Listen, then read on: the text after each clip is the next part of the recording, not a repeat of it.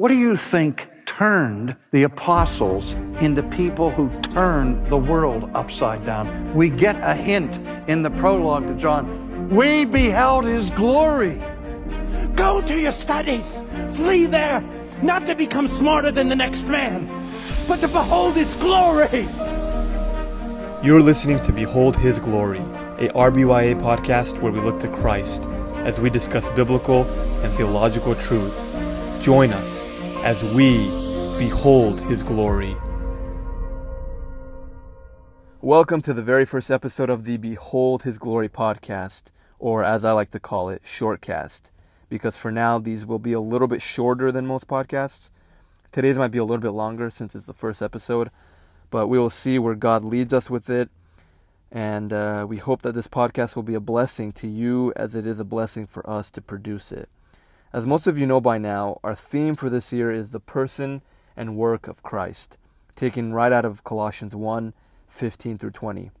Here the Apostle Paul reveals 6 attributes of Christ: that he is God, Creator, Sustainer, Supreme Ruler, Reconciler, and Man. And at each event, we'll be highlighting each one of these attributes. So from now until winter camp, our focus will be on the first one: He is God. In other words, we will be focusing on the deity of Christ. What is the deity of Christ? To put it simply, it is the doctrine that teaches that Jesus Christ, although he is truly a man, he is also truly God. More specifically, he is the second person of the Trinity. He's not God the Father, nor is he God the Holy Spirit, but he is God the Son. In his very being and nature, he is God. Think of human beings. By nature and by being, you and I and the rest of all of human beings are all the same. We're all one in that sense. But when it comes to personhood, we're all distinct and unique. I know it's impossible to fully grasp this concept as it gets into the doctrine of the Trinity, and we aren't called to understand it fully and perfectly, but we are called to believe in it and understand it biblically, as much as God has revealed it to us in His Word. This month, we've been celebrating Advent, the coming of Christ into the world, and there's no greater word that comes to my mind during this time than the word Emmanuel, which means God with us. Matthew 1:23. Jesus is named Emmanuel because he is God with us.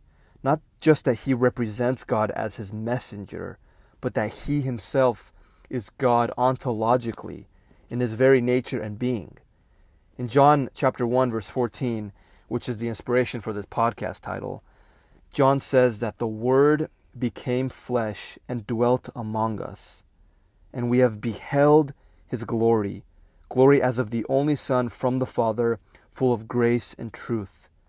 Now we could spend hours just talking about this verse alone because there's so much depth and profoundness to it. But let's look briefly at what John is telling us here. He says the Word, who he reveals is God in verse 1, right? John 1:1, in the beginning was the Word, and the Word was with God, and the Word was God. He says the Word became flesh, meaning God the infinite became finite and dwelt among us. Here John uses the word skeno in the Greek, which means to encamp. This type of dwelling is a tent dwelling.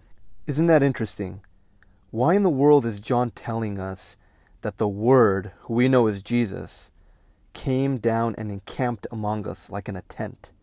Do you remember how God dwelt with his people in the Old Testament, specifically in Exodus? In Exodus 29:45, God says, "I will dwell among the people of Israel, and will be their God, and they shall know that I am the Lord their God, who brought them out of the land of Egypt, that I might dwell among them. I am the Lord their God." What John is telling us is that the one and only true God, Yahweh, the same deity that dwelt with Israel in the tabernacle after the exodus out of Egypt, is the same God who comes to dwell with his people again. Only this time, he comes in the person of Jesus Christ. He continues, "And we have beheld his glory, glory as of the only Son from the Father, full of grace and truth." Jesus Christ, the second person of the Trinity, is sent by the Father, the first person of the Trinity, to reveal to us grace and truth. This is why we celebrate Christmas.